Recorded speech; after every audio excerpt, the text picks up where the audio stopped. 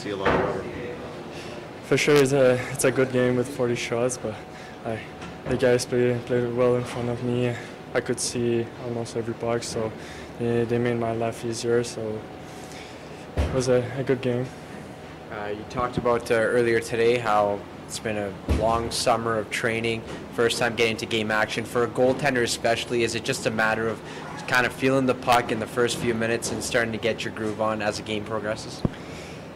When the puck drops, you have to be ready, so there's no excuses on that. So next time I will be ready, and those kind of goals make difference in pros, so I want to improve on that.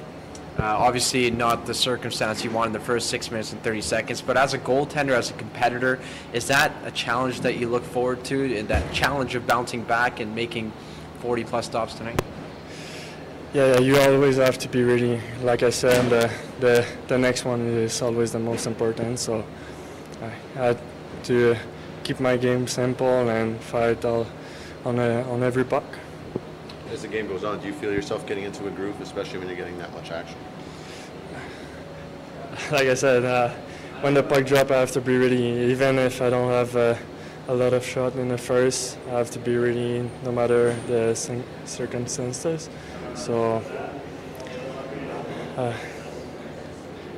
I guess if I have 40 and plus shots, kind of help to get in the game, but you always have to be ready when the puck drop.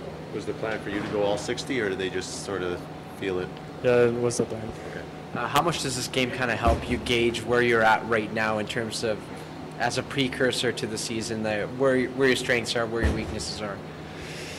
A couple of things to work on, so I will get back in my junior team and make sure I improve on those things. So it's probably my next year in junior, so I want to be ready for a pro. So all the small details will make the difference in pro, so I want to make sure I'm ready for that.